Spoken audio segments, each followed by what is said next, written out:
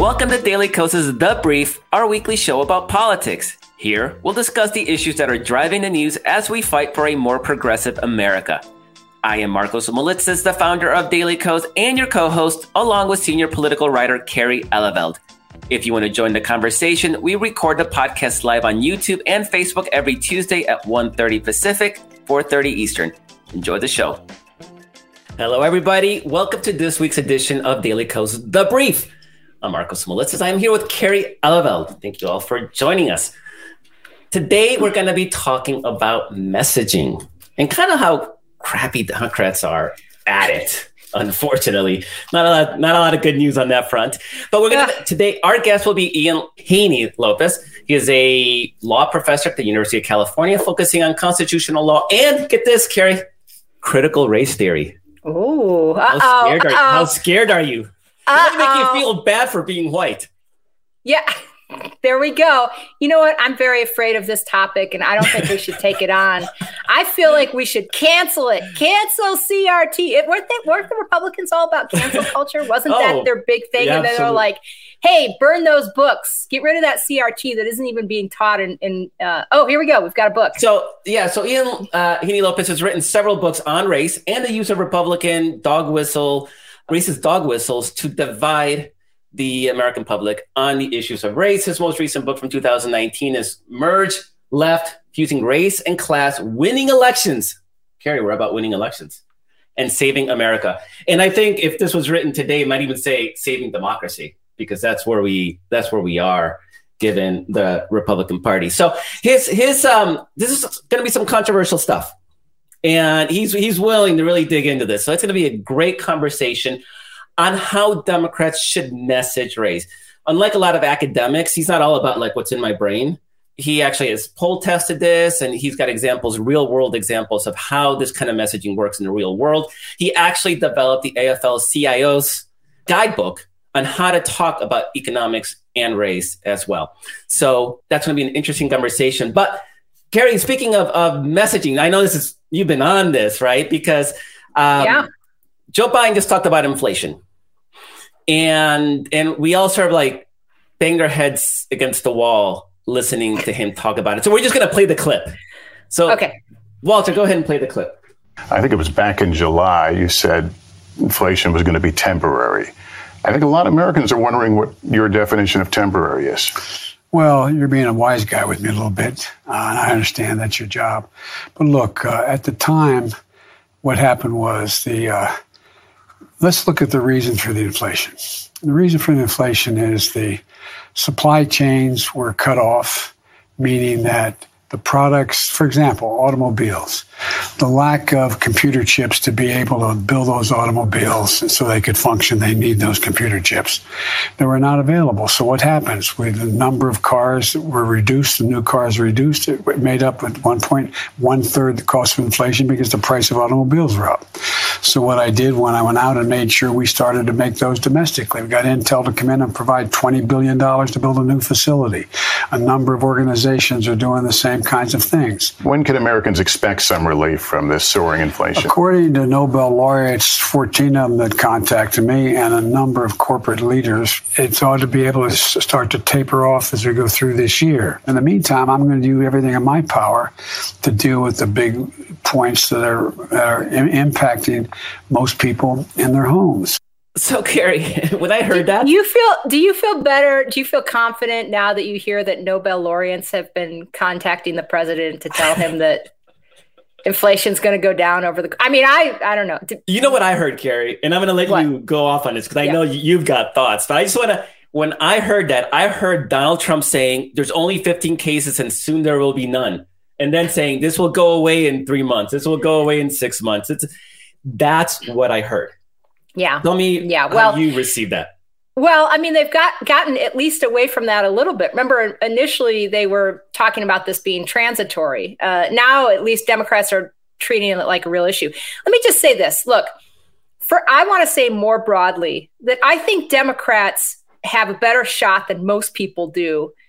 I tend to agree. We had Joe Trippi on. He talked about this. Most people think this is just going to be a total wash for Democrats in November. I think there's things that Democrats can really work with here, and that this is, we're living in ahistoric times. I just want to frame this with a bigger frame of, we're not toast here, but good God, Democrats, they really need to get on their game. And Joe Biden, of all people, is capable of better than this.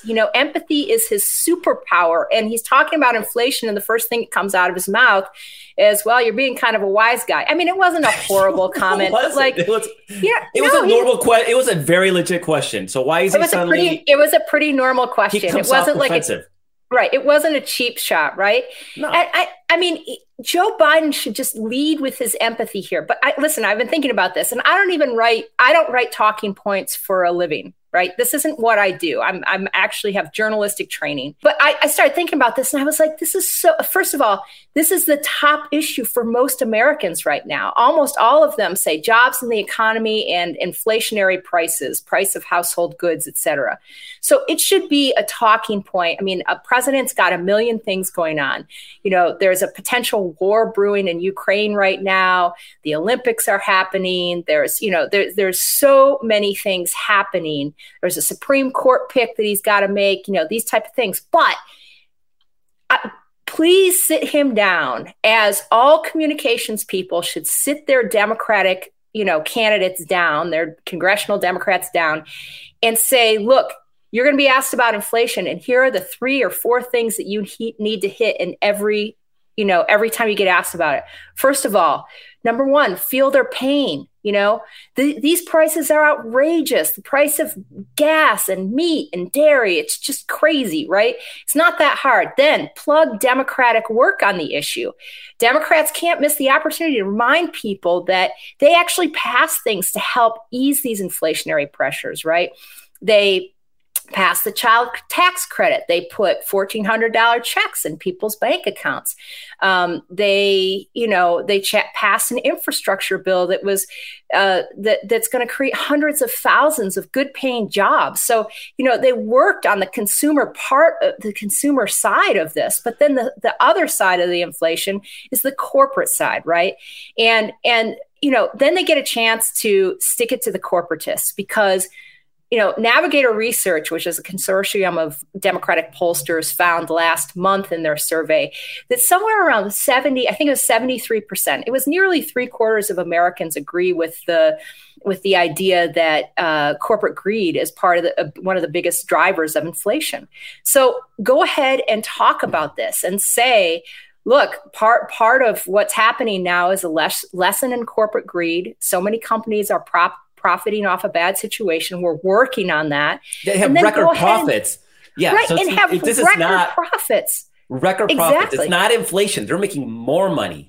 Right, they're making huge money, and then go ahead and tell them what you plan to do. Right. So, one of the things some Democrats I know have just introduced a bill to suspend the gas tax for a temporary amount of time. I'm not going to debate whether I think that's a good thing or a bad thing, but that's something that you can tell voters that you're doing. You can also, say they just they're working on putting the America Competes Act on Joe Biden's desk, which is going to produce more semiconductors so that there will be not such a supply shortage in terms of automobile manufacturing and whatever. So it's feel their pain, it's plug Democratic work on the issue, it's stick it to corporatists, and then it's here's what else we're working on. And it should be a good Democratic formula, because what Democrats are good at is siding with the little guy, siding with the everyday American, and feeling their pain. And, that's what Democrats like. That's what all their policies are about. No, you're right. So, Joe Biden's strength, and I believe very firmly he won the primary on the strength of that compassion. And maybe even the general election is that feel your pain idea. And it's amazing that instead he launches into a history of logistical change. Yeah. And, what is that? And even from a practical matter, $10 billion to Intel. So his answer is a corporate giveaway on a factory that won't come online for years. So will have zero impact in any kind of short term. So when your answer isn't, I feel your pain, but we gave $10 billion to one of the richest companies in the world. I'm not sure that really was quite on and point. Not everybody's buying a new car. Some people are just trying to get groceries, right? So like, I just don't know. I mean, it's so easy for Joe Biden to get there. I wish someone had just told him the first thing you need to do is feel their pain, because that's something he's good at, Yeah, and then his instinctual response, as opposed to him right. being If you want to reduce this down to two things, it's feel their pain, and then get voters to believe, which I think is true, that for Democrats, they're going to bed thinking about this at night and they're waking up thinking about it in the morning, right? But Carrie, Nobel laureates. No. They called him. Look, I like Joe Biden. I think that there's a lot of things that he's really good at. This was not one of his stronger answers. And it just happened to be to a Super Bowl, it was a Super Bowl interview, a pre-Super Bowl interview that probably got a lot more eyeballs than any other interview normally would. And then on top of that, it had a lot of different topics, but included this subject of inflation, which is a really top issue for many people. And I just think he blew that answer. And Nancy Pelosi gave an answer on the Sunday talk shows that was way, way better, way more in line. So anyway. Do you remember what it was? Oh, well, I can probably read you part of her answer. Hold on a second. It's right here. So she says, what unifies us is the empathy that we have for America's working families and the priority of meeting their needs. Lower costs, bigger paychecks, lower taxes, all paid for by making everyone pay their fair share. Who is more sympathetic than Joe Biden? Who has a bigger vision, more knowledge, more strategic thinking about all this, more authenticity in associating with America's working families? And then she also at one point stuck it to Republicans and said, was talking about the American Rescue Plan and said, look, they weren't even, what was their plan? Were they going to let all these small businesses fail when we passed the American Rescue Plan in order to make sure that the American businesses, she's like, what was their plan? They were going to let them just fail? It's just, it's Pelosi's so much better. She's not known as a great messenger. And so it's sort of kind of almost a little bit distressing that she's out messaging, the president of the United States. Well, what I will say about Pelosi is she's typically disciplined, right? She's not the most she doesn't have the smoothest delivery of things, but she is disciplined. And this was a disciplined answer that she gave. Yeah. All right. I actually think this is a good segue to our guest, because we'll continue to be talking about this messaging issue.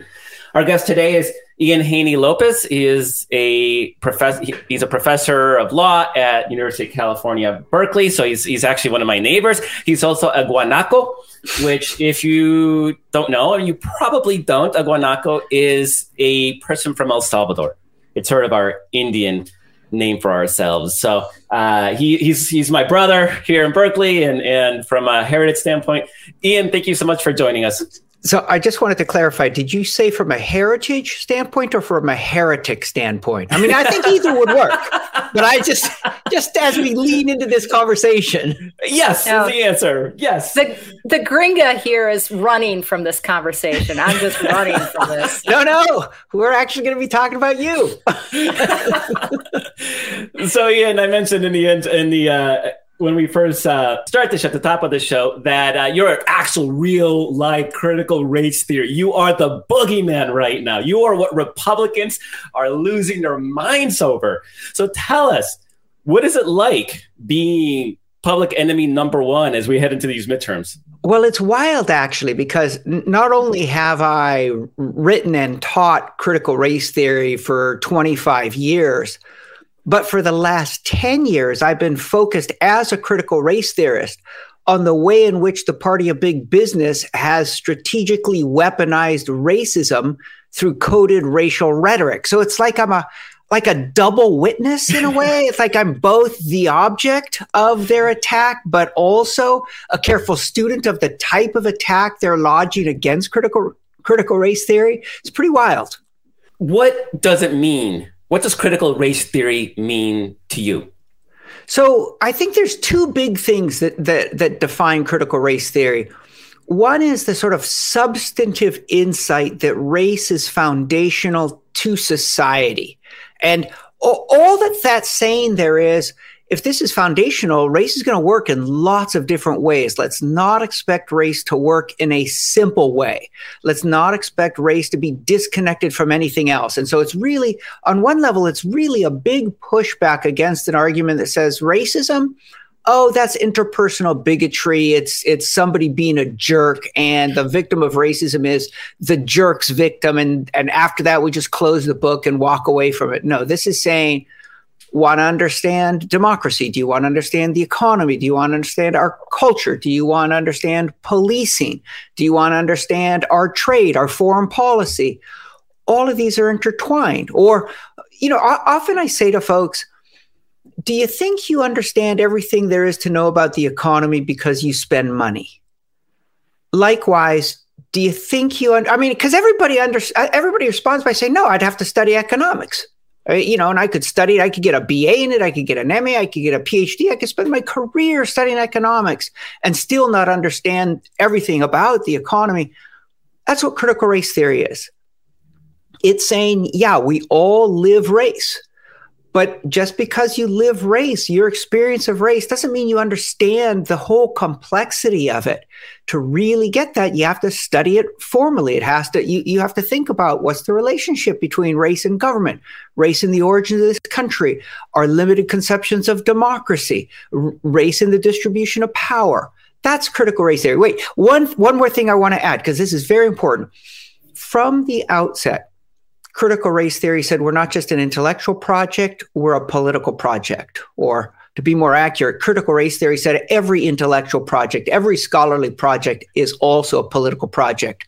But we are going to foreground our politics. And what is the politics of critical race theory?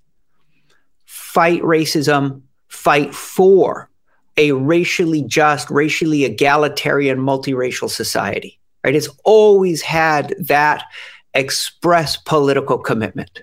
So Republicans have effectively they've smeared critical race theory, right? It's not that they know anything about it. It's just that they've made it, as Margot said, a boogeyman. So in a way, they've weaponized it, right? What about Democrats? Like, have they just missed the boat on this, or are they too afraid of it? What's your take on where Democrats have either utilized this well or really missed the boat in terms of this type of messaging? The thing to understand is what the Republicans are doing with respect to critical race theory is in some ways new, and in some ways what they've been doing really since Richard Nixon back in 1970, when he really leaned into it. Now, in 1970, Richard Nixon, he started talking about forced busing, states' rights, by which he meant using coded terms, the right of Southern states to continue to use law and custom to segregate and humiliate African Americans. He started talking about the silent majority, law and order. Ronald Reagan starts talking about the welfare queen, George H.W. Bush about Willie Horton, the big black rapist, right? Like, these are dog whistles. As soon as this starts in 1970, Democrats divide in how to respond. I just want to make, so people that may not know this, the dog whistle is named that way because it's coded language that is designed to be heard by their core audience, target audience, which would be, at the time, I guess you've written about this, would be working class white, non-college people, right? Right. Broadly speaking. But to the broader public, doesn't seem like it's overtly racist. So yes and no. It's really quite powerful. When Richard Nixon leans into this type of politics, he calls it dog whistles. He also calls it his Southern strategy. And the idea was, hey, it's Southern whites in particular, especially working class whites, who are racially resentful. But precisely because the civil rights movement has changed the culture and has convinced Americans in general that naked racism, open endorsements of white supremacy, is a moral evil, a mark of somebody who's backwards. This is a politics that's going to try and stimulate racial anxiety, racial resentment, but use language that on its surface doesn't talk about race at all. And again, you're right. The initial sense was, we're going to go after non-college educated, white working class, especially in the South. Richard Nixon leans into it full time in 1970. Looking forward to 1972, in 1972 he wins in a huge landslide, and all of a sudden the Republicans say to themselves, "Oh, this isn't just Southern, and this isn't just working class. The whole nation is racially fearful. This is going to work to completely reset American politics," and that's precisely what it does, right? So this politics is incredibly successful. So back to the Democrats. The Democrats, they can see as early as 1970 that this is going to work. By 1972, they've just been like completely, lost almost every state in the country. I think they held on to DC and Massachusetts, and then that's it, right? They just got, the board just got wiped. They divide. Some of the Democrats say, yes, we are the party of civil rights. We will continue to fight for civil rights. We will continue to fight for racial justice, and we will condemn the coded appeals to white supremacy that the Republican Party is now using.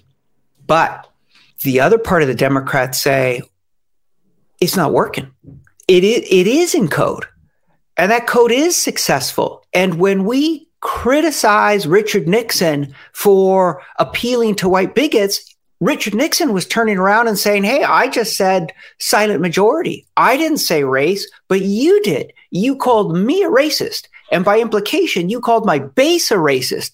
So by accusing me of racism, you just proved you're the real racist, and it backfired. And Democrats lost white support by challenging Richard Nixon's racism. So I just want to underscore that point, because we see it today, where the accusation of racism is more insulting than the actual racism itself. That's exactly right. And we just saw it with Mitch McConnell, right? Where he's like, I had a black staffer once, right? How dare you accuse me of being a racist? Like, that's the outrage. It's not, no, I'm not racist. Oh, that's exactly it. And this is what's new about the attacks on critical race theory, although in some ways it goes back to slavery. But okay, so let's talk about the main dog whistles that Republicans use for the last 50 years. The main ones are two. One of them is the physical threat script. So they start talking about criminals, gangbangers, MS-13, Salvadoran, right? So if you bring it up, Honduran caravan, terrorists, caravan, knife wielding illegals who are rapists, right? So there's the coded sort of message, stripped of code. The message is these people of color are pathologically violent. They're pounding at your door. Yeah, the police aren't going to keep, right? So okay, so because you have people in Montana and Iowa freaking out about the southern border when absolutely when the people in Wisconsin are freaking out about the southern border. It's like no, and they have a border, but it's like it's like build a wall on your own damn border. So Ron DeSantis is trying to convince Floridians that they should be freaking out about the border. I mean, he's like, that's exactly what he's doing. He's got the sea on three sides. I mean, come on. I know. And then he sends Florida troops to Texas. So this is a really, really important script that we see laundered over and over again. So one is a physical security script.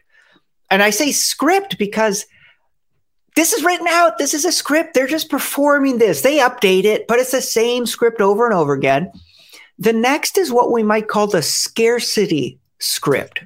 And it's a script that says, listen, public goods like good jobs or healthcare or good schools, they're really scarce. And frankly, they are scarce because the rich are taking them all away.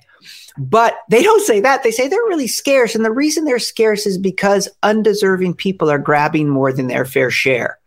The welfare queens, the illegals flooding into the hospitals, the people cutting in line when you've been waiting your turn. Right? So these are these two big scripts. Now along comes critical race theory. And critical race theory is not physical threat. It's not scarcity, but it is this much older idea that people who are asking for racial justice aren't actually motivated by racial justice. They're rather motivated by racial revenge. That when somebody says, I want justice for Black people, What they mean is, I want to put black people above white people. That Black Lives Matter doesn't mean Black Lives Matter. It means white lives don't matter, shouldn't matter. Black lives should matter more. That's the attack on critical race theory, that those of us who talk about race, who talk about a racially egalitarian society, that we don't actually want that, that instead we preach hate. How much of that is projection and how much of that is something else? Because I just assume it's all projection, but you've studied this more closely. What's your take on that? It's the deepest sort of projection. It's projection that is rooted in a self-justifying claim. And the self-justifying claim is racial groups are by nature locked into mortal combat. One racial group is going to come out on top. Other racial groups will be on the bottom by nature. And you see this this is a very important part of the alt-right, the way the white nationalists are talking today. They say, we're not racist, we're realistic. Racial groups inevitably come into conflict. And now the choice we all have to make is, do we want our racial group to be on the bottom or on the top? And what they do is they apply that logic to communities of color. They say, see, when communities of color ask to be treated fairly, what they really want is to be treated better than the rest of us. They want to become, I'll use a term from, there was a civil rights case. It was literally called the Civil Rights Case. It was handed down in 1883. So not even 20 years after the end of slavery, and the Supreme Court was striking down laws that protected African Americans from discrimination. Right? So this was an affirmative action. This is laws that protected African Americans from discrimination. And the Supreme Court said, there must come a time when people cease to be the special favorites of the law. Right? Like, wait. We're 18 years out of slavery. All we have here is a law that says whites can't exclude African Americans from places of public accommodation, from restaurants and theaters. And the Supreme Court said, stop elevating African Americans above whites. Favoritism. And yet that was the logic. Sure. But so Ian, if you teach that, white people might feel uncomfortable. Yes. Which we can't let people feel a twinge of guilt, perhaps. So this is the other thing that is frightening about this moment. We are in a midst of a moment. We are in a midst of a class war that the rich have been winning for 50 years. And their main strategy is to wage war with racism as their proxy, to wage war by dividing the rest of us and by promoting the idea that we're mortal threats to each other. Before you get into that, I'm sorry, I don't mean to interrupt, but you sort of set the stage in a way that it's actually kind of interesting in your book and writings, and that the left, the Democrats, to sort of almost answer Carrie's question earlier, Democrats are in two camps, right? One camp says we must directly challenge racism wherever we see it. And so that's sort of the BLM and that approach, right? Like Me Too, and I know Me Too's not race, but we're going to challenge these injustices and bigotry where we see it. Then there's the other camp, and David Sher did a infamous piece just recently, Politico or somewhere, where he argued that we have to be race blind. Like, let's pretend there's no real race issues, because whenever race comes up, Democrats lose. So we just have to message economically. No race. And this, I will even argue, that was sort of Bernie Sanders the first time he ran for president, right? Where he completely ignored the role of race, and he was just, everything can be solved by economic justice. To which I used to always say, well, tell that to the Jewish people, because economics don't mean anything when you're being used as a scapegoat and to divide. So those are the two camps, right? That's the existing status quo as you see it, correct? That is where we are right now. That's right. And that's where we've been for the last 50 years.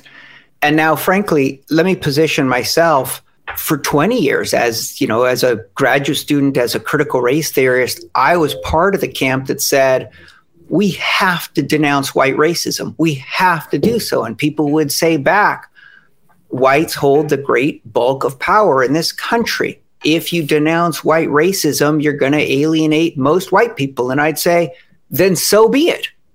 then so be it, because racism is a problem people have to be forced to confront. And then people would say, do you really think anything's going to change? And I, as a critical race theorist, and here I'm channeling Derek Bell, who's one of the founders of critical race theory, would say, no, I don't think things are going to change. Racism is in the interests of white folks. They're never going to fully reform and give up the higher status, the greater access to material goods, jobs, neighborhoods, connections, boardrooms that they have through white privilege. Think racism is a permanent feature of American society. All we can do is speak truth to power. And to again, sort of flesh out that electoral argument for that side, because I think that's where a lot of Daily Kos lives, right?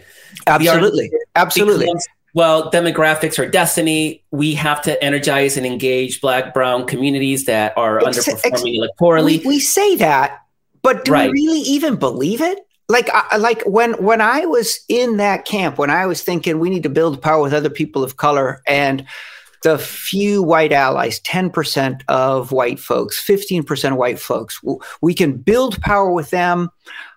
Did we really believe, did I really believe that we would have enough power between African Americans, Latinos, and Asian Americans, knowing that many people within those groups are just trying to do the best they can for themselves and aren't really committed to a model in which racially oppressed groups band together and fight the overwhelming power of white dominance in this country? Yeah, and we're seeing that with voter disenfranchisement, right? Because when they do start voting, that dominant system's not going to sit there and let them participate. Not at all. That's right. And also, I would say, you think about mass incarceration or racialized mass incarceration or mass deportation or the state investments in prisons, the state investments in ICE as a police force. The state is actively involved in violence against communities of color. And I think So from one perspective, and let me just add one more point. And I'm really sorry I'm interrupting, but this is great. Our system is built, particularly the Senate, to benefit rural America, where there are no rising demographic groups to rescue us in places like Idaho and the North Dakota and South Dakota and Wyoming and Nebraska, which collectively have less population than the San Francisco Bay Area. I mean, if you think about the structural dynamics, the electoral college, the counter-majoritarian structure of the Senate, the geographic distribution of people of color in cities and mainly whites in rural areas, even within many states. And then the fact that the court has essentially said, gerrymander to your heart's content. The structural factors are overwhelming. But I want to be clear, this is not just a structural story. Every major non-white group increased its support for Donald Trump from 2016 to 2020. Every major non-white group. I just want to be clear, because somebody may think, well, then if he's stepped away from direct confrontation, then he's talking about race neutral, race doesn't exist left, right? Yeah, that's not I absolutely reject the idea that we need to be colorblind. I want to be clear. I'm not going to go there. In fact, here's what I'm really trying to say. I'm trying to say to the folks who want to denounce white supremacy, A, this used to be me too. B, I get why you're skeptical of anybody who comes and says there's a better way to talk about race, because we're being told that all the time. And what usually people mean is talk about it privately or amongst yourselves, but you're scaring white folks. Stop doing that. We want to do these other things. Let's talk about healthcare. Let's talk about Fight for 15. But for the love of God, stop talking about racial justice. And it essentially says to communities of color, we'll solve your problems some distant day when progressives have won power on economic issues. Don't hold your breath, but right? And it's like, no, we're not going to wait. It's right? Always wait for civil rights. It's always wait for justice. It was, it's wait for LGBTQ people. It's wait for Latinos, wait for immigrants. You're moving too fast. Right. We're moving too fast. And I think the Democratic Party has been having this conversation too. Been having this conversation for much longer, but especially since it feels to me like the 90s, since Clinton's presidency. But anyway, if I'm sitting here listening to this now as a viewer, I want to know what the solution is. And I think you have some prescriptions here. So I'd love to hear them.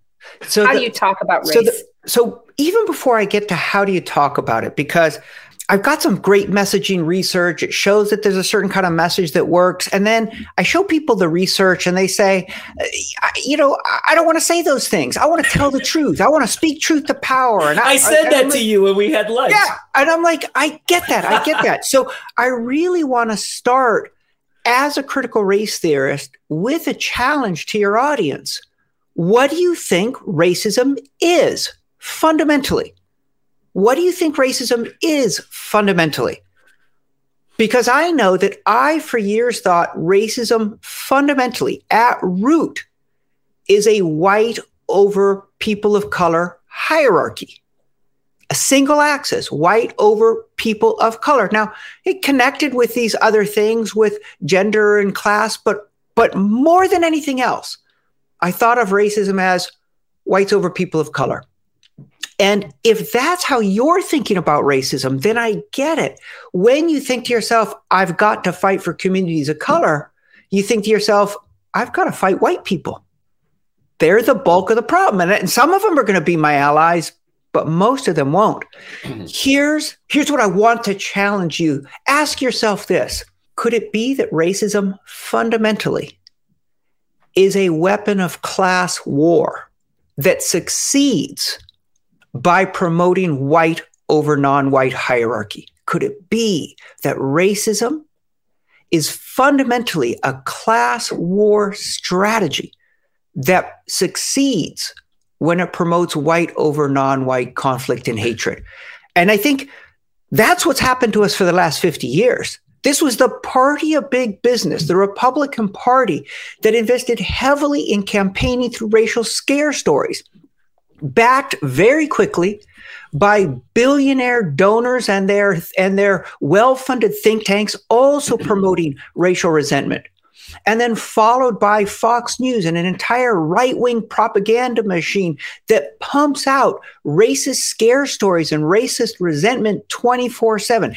That's what's happened to us for the last 50 years. Yeah, things like cancel culture because they're taking down Confederate statues. Obviously, the critical race theory, they're literally burning books. Critical race literally theory burning itself. books right now. It's they're freaking out over the halftime story. show at the Super Bowl. And now I want to push even further. Racism is invented in the 1600s. Why? To justify slavery. What is slavery first and foremost? Race hatred? No. It's a plantation economic system that is one of the most extreme forms of labor exploitation the world has devised, which needed some justification. So racism was the gloss. Same with the taking of land from Native Americans. The notion that Native Americans were a red and inferior people who could justly be exterminated and their land taken, that took 200 years to arise, to develop, to justify colonialism. From its inception right up until today, racism reflects the efforts of very powerful people to gather more power, to hoard power for themselves by promoting racism and racial conflict among the rest of us. And I don't mean to minimize white racism. It's there, it's active, it's spreading, it's getting way worse. Overt. But who's funding it? Who's promoting it? Who's stoking it? Who's encouraging it? Peter and who's Thiel, laughing all the way to the bank? Yeah. And once we think about that, and notice this is a paradigm change. Once we think racism is fundamentally a strategy of the plantation class to get us to fight each other, whites are better off than blacks for sure. But we're still fighting each other while they run the economy and they rig government for themselves. It changes our mental model of what social change, what a movement for social change looks like. Now that looks like not people of color denouncing white people. Now it looks like white people and people of color joining together and having to build genuine solidarity with each other in order to save their own families, in order to build their communities, whether they're people of color or white. The only route forward for any of us is to build power precisely across the differences that the rich tell us threaten us, because that's the only way we're going to stand up to this class war. You know, your idea that racism is a tool of class warfare. It reminds me of a famous quote from Lyndon B. Johnson that I just had to look up because I couldn't quote it specifically. But he said, "If you can convince the lowest white man he's better than the best colored man, he won't notice you're picking his pocket. Hell, he'll give him somebody to look down on, and he'll empty his pockets for you." And I was just thinking, like, I love that quote. That's just stoking that idea for a white person that they're better, that they'll give away all their money. They'll become your tool, basically. Anyway. So. I love that quote. And I think it's important to remember this is Lyndon Johnson, who came out of Texas, understood the South very, very well, but was also the last Democrat to win a majority of the white vote back in 1964.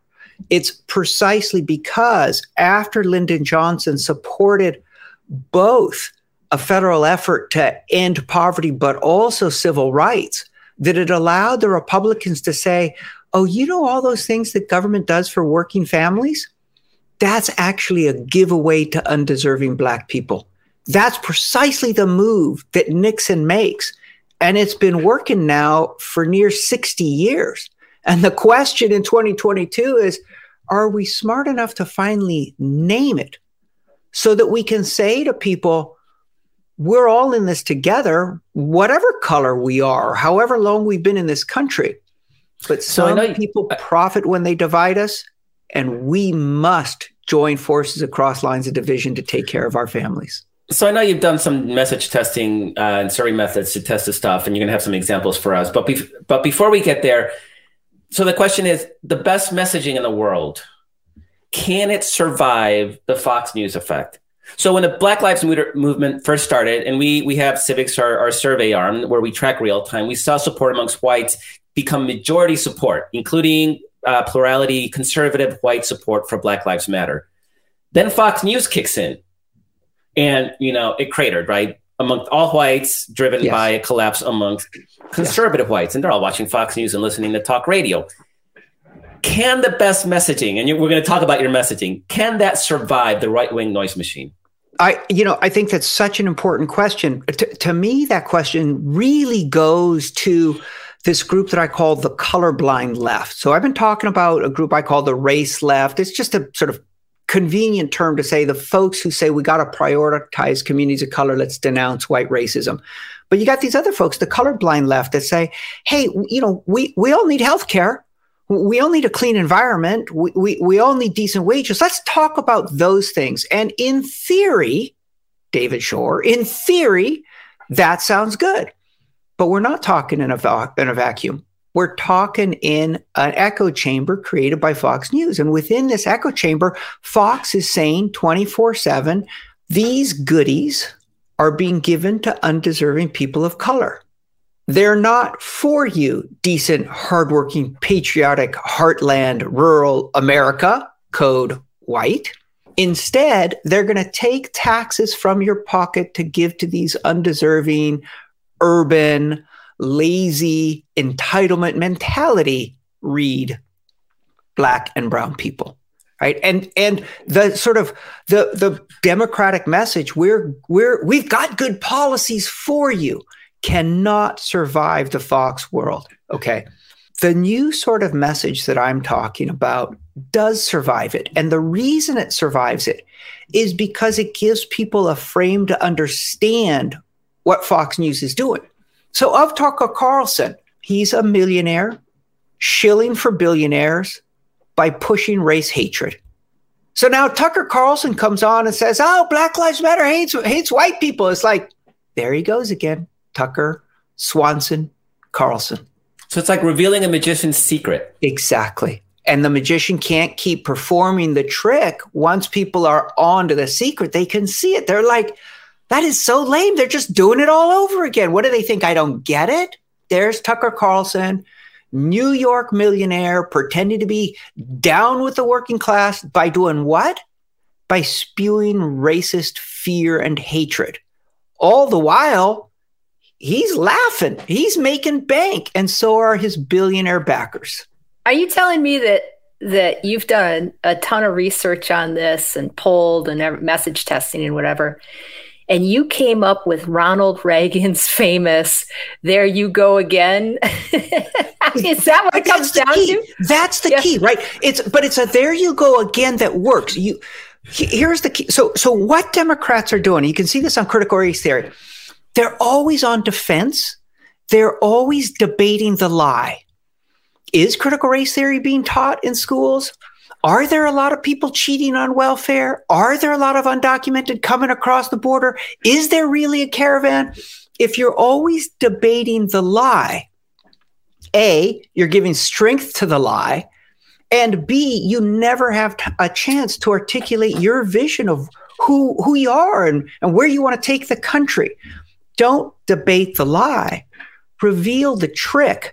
Shift the enemy, articulate your goal, right? So it's like they divide to conquer, we unite to build. That's a universal frame. And now we just apply it over and over again. They tell us that we shouldn't trust doctors and that we shouldn't wear masks. That's a bunch of bullshit. Of course I should trust my doctor. You know what I mean? And why would they be telling me that? Because if they make me fearful, if they make me distrust public health, if they make me distrust government, they can more easily rig it for themselves. They tell me that my kids' teachers are teaching my kid to hate me and to hate the country and hate each other. It's like, I know that's a lie. I know that their real deal is to try and make me fearful of schools and teachers and of other people in the neighborhood, because that way I won't notice they're actually rigging the system for their billionaire backers. It's the same frame. It's "there you go again," but with a frame that makes sense to people. And the power of the message testing that I and others have done is we've shown this story really does resonate. Like just about everybody knows. I think your listeners will know 2 big things about America. The system's rigged for the rich, and racial conflict is worse than it's ever been. Put those together. Those aren't an accident. Those 2 happened as a consequence of each other. The rich, to rig the system for themselves, promoted racial conflict so that we'd be too busy fighting each other to stand up to them. And once you say that, people are like, now I have a frame for understanding what's happening on Fox. Now I can understand Donald Trump. I mean, walking poster child for billionaire buffoon who profits by stoking racial resentment. This whole career. But you need the frame. And then once you have it, you can be like, I get it. I see it. I can see the trick.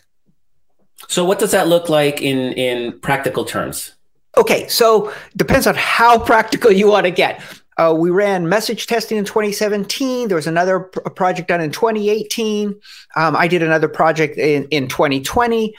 I can read you some of the messages we tested. They're about 105 words, takes about a minute.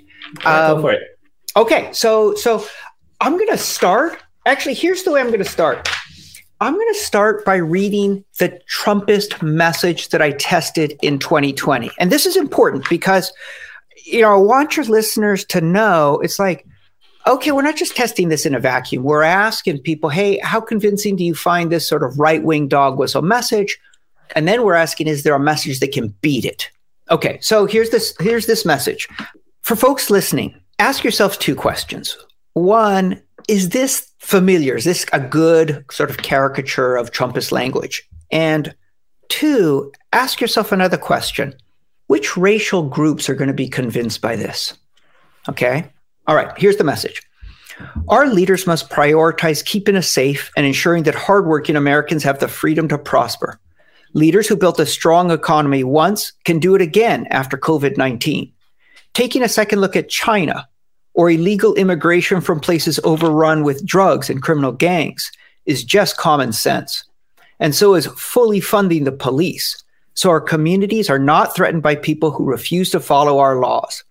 We need to make sure that we take care of our own people first, especially the people who politicians have cast aside for too long to cater to whatever special interest groups yell the loudest or riot in the streets.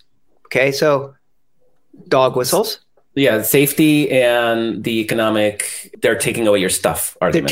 They're taking your stuff. There's drugs, there's criminal gangs. When they're protesters, they're rioters. They're not legitimate. And also, this is a key phrase, it's just common sense. Because what they're saying is, no, you're not racist. Of course you should fear illegals. Of course you should fear thugs. Of course you should hate welfare queens. And you should also hate the liberals who coddle them. Okay, so we asked people to listen to this, then to use a dial test, turn it up if you felt warmly towards the message, if you found it convincing, anything above 50, warm, convincing, turn it down, negative, if you didn't like it, if you felt coldly towards it. The mean score, a warmth rating of 61. Which means? 61. Out of what? On average, out of 100, people felt warmly towards this message. They liked this message. And I think this is really important. And even among some people of color, right? The number for European Americans, 61. The number for Latinos, 61. The number for African Americans, 59. That's a critical part of the story. It's huge. Their message actually resonates with our core base. It resonates with our core base. And this is partly what's happening with our core base. People want to feel good about themselves. In the absence of another story about how to position themselves in society, how to feel good about themselves, if the only story on offer is there's some good, hardworking, decent people, and then there are thugs and welfare queens and illegals, even people of color will say, I'm decent, I'm hardworking, I'm paying my taxes, I love this country. I know some of the thugs, some of the welfare queens, some of the illegals, they're my neighbors. And I've heard this in focus groups. They need a story. Now, just a second. When you think about the colorblind left that's emphasizing policy, what story are we offering people to feel good about themselves? None. We're saying to people, we don't have a story for you to feel good about yourselves, but you should feel good about the policy wonks because they're the superheroes. They've got briefcases full of, the Nobel laureates that Joe Biden was talking about at the top of the show. But yeah, it's your victims. That's the message, right? We're going to protect you from being victimized by the racist right. One way I put this, and this is very sort of colonial racist, but intentionally so. We're going to promote social solidarity on a vision of circling the wagons against the savages. It's a very, very strong message of social solidarity, but social solidarity against your neighbor. It's recasting your neighbor as the immediate threat to you. Right? Notice, where does the threat come from?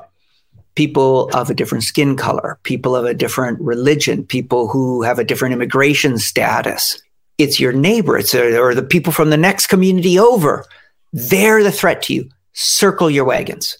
And people of color are listening to this too. And they're like, am I under threat? Am I a good one? Where do I fit? Right? Okay, now. And just, I know, and we're running out of time, but it's a podcast. We can go a little bit over, right, Carrie? Yeah. So this is not just theoretical or polling, right?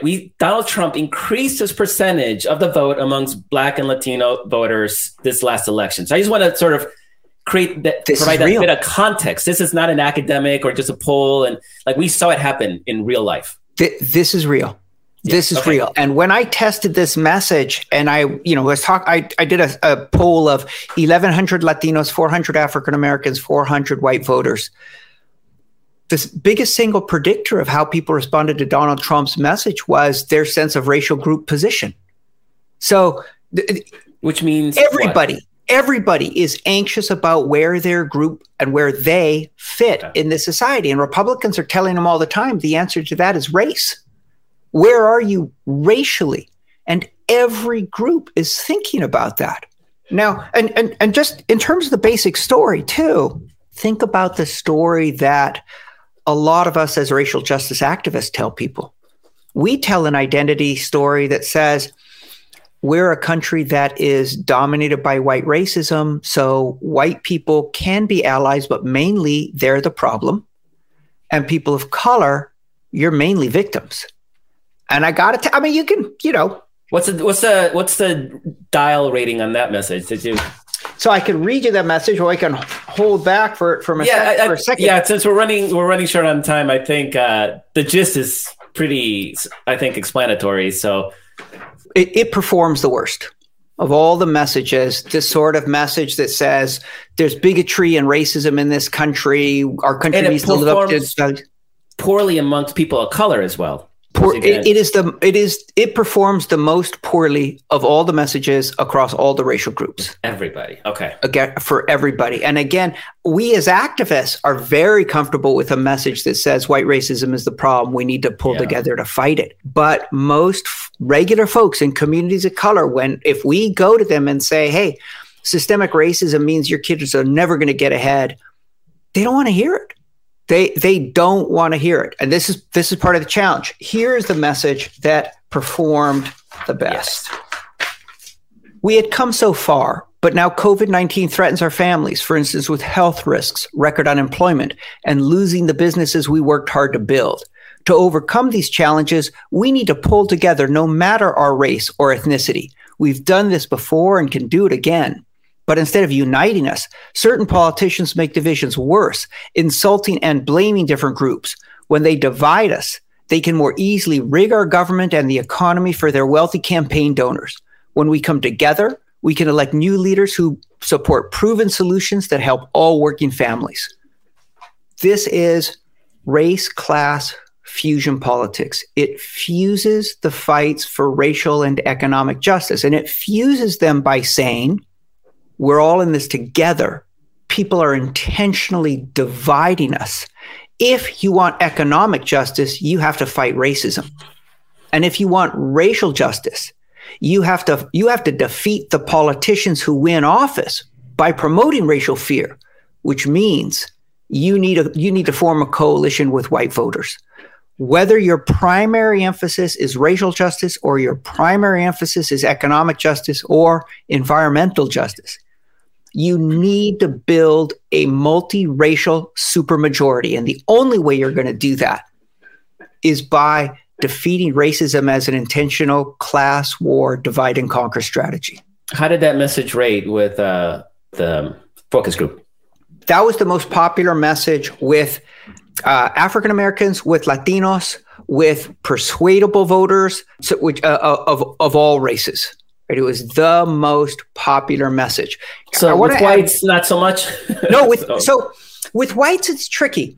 If you just do whites, then you're capturing the 60% of whites who are Republican or lean Republican, 60%, okay? But here I want to say something that's truly remarkable and really important. I tested a message for racial justice in criminal law, for criminal justice reform, that used this race class frame. So in effect, it said, we know kids thrive in a great community. Some politicians try and scare us about some communities. Then they invest in bars and police, mainly to distract us from everything they're doing to defund everything else we need. When we come together, we can reject their lies and have better jobs and more libraries for every community. Right? So a race class framing for racial justice performed the best among African Americans. It was better performing among African Americans than the Denounce White Racism message. Better performing among Latinos. And to come back to your point, among white voters overall, it was more convincing than the dog whistle racial fear message. Wow. And this is stunning because whites for the last 60 years have been bombarded with a message that says we have to support the police and build prisons because they're dangerous thugs knocking at your neighborhood door. And the first time they hear a message that says basically that's a lie, the real threat to you comes from the people promoting this lie so they can rig the rules for themselves, more whites found that message convincing than the racial fear message.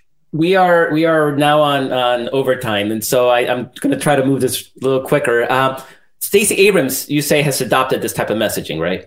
I think if people want to see a really brilliant, beautiful example of race class fusion politics in action, please watch Stacey Abrams' announcement video. It's, that theme is one Georgia, it's multiracial, it's working class. And she says very clearly, we have to come together against those trying to divide us. That's the only way we'll create the Georgia in which all our families can thrive. Carrie, do you have any reaction to this? What's your gut telling you? Well, right when the professor put forward his first, the first message test, my earphones cut out. So I missed it. But I missed that. It's scary immigrants, and they want to take away your tax dollars. But let me just say, I'm surprised. I keep going back to how simple and yet how effective it does feel to hear, there they go again. Yeah. They're trying to divide us, and they divide us to conquer, and we divide and we unite to build, right? That's right. Yeah, it's such simple messaging. It's so easy to grasp, and it feels so true. What is most striking to me is voters get it. Voters get it. They're not the problem. What's happening is that there's a sort of a political professional class that is deeply committed to the approach they've been taking for years, for decades. And they're the hang up, right? Like when we do the polling or when group like People's Action take this into rural America, or you can see this also in Reverend William Barber's new Poor People's Campaign. All over it. He is. Right? This is what he's doing. He says, I'm doing fusion politics. People love it. But it's the pollsters, it's the consultants, it's the candidates who say, oh no, we've only got two choices. We either got to denounce white people or we got to run silent on race. That's what they've been telling themselves for 50 years. David Shore is reprising part of that debate. There are other folks, sort of repeating the let's just denounce white racism part. But the voters, we do get it. It does make sense. Once you say to people, economic inequality is higher than it's ever been since the Gilded Era, and we're at each other's throats and about to slide into white nationalist authoritarianism, and the reason both things are happening at the same time is because they're related. The rich pushed racial conflict so they could laugh all the way to the bank. Just about everybody says, oh yeah. And by just about everybody, I don't mean unanimity. I mean, But we can get to 58%. We can get to 60% with this message. We've got to convince the professional class, the professional political class, to say, oh, we got to get out of our sort of, our rut here and take a risk. Can I just say that that's a power structure in and of itself? Yes. That professional class, they know what they've been doing for 50 years. They've made a lot of money off of it, and they don't want to stray from it. And I feel like anyone who has been a grassroots activist or tried to penetrate the mighty towers that exist in Washington, D.C. in order to say, look at us. This is important. This is our issue. You must move on it. Or listen, there's a better way to do this. It is nearly impossible to break through to that class because of the money that's involved with continuing to drop, bucket loads of money on ads that may or may not work. Instead of giving money to grassroots groups so they can go out. And I'm just giving an example so that they can go out. I completely agree. And indeed it runs deeper than that. We have a political class that is very comfortable with the economic status quo. Yeah. We have a political class that in the main is insulated from government violence against communities of color. So they look around and they're like, seems like it's working just fine for me, right? So we have to create from the ground up a multiracial working class movement that is committed to the radical proposition that we should all have a decent chance to thrive economically in this country, and the radical proposition that we are all equal and deserve equal dignity, and that we should have a racially egalitarian democracy. Now, the good news is Democrats to win elections really almost have no choice but to pivot in this direction, right? It's like if they had a choice, if they're like, oh, I don't need this to win, I can get, but they do need this. Without a cross-racial solidarity message, they're going to lose in 2022, and then they're going to lose in 2024, and we're all going to be much, much worse off because of that. I think Stacey Abrams' campaign is going to be a sort of bellwether. If she can succeed on that kind of message, it'll have salience. And she was governor of Georgia. She'd be a prime leader in the Democratic Party moving forward, and she'll have a lot of say in those issues. So we really, lots of reasons to root for Stacey Abrams. Absolutely. That's all the time we have. We were way in overtime. But this conversation was so good, we had to keep it going. Ian, thank you so much. That was an incredible conversation. Really appreciate you coming on and talking about it. Carrie, you're my favorite co-host. Always so amazing. Thanks to Walter and Kara and for supporting the show, producing, promoting. Dorothy for doing all the write-ups after the show and transcripts. And thank you, the listener and the viewer, for joining us every weekend. Couldn't be prouder to have you fighting side by side as we fight literally for our democracy. Everything is on the line, and I can't think of anybody I'd rather have at my side than all of you. So thank you so much for joining us. See you next week. Thank you for listening. If you're enjoying the show, give us a rating wherever you get your podcast. You can always talk to us at dailykos.com or on Twitter @dailykos. See you next week.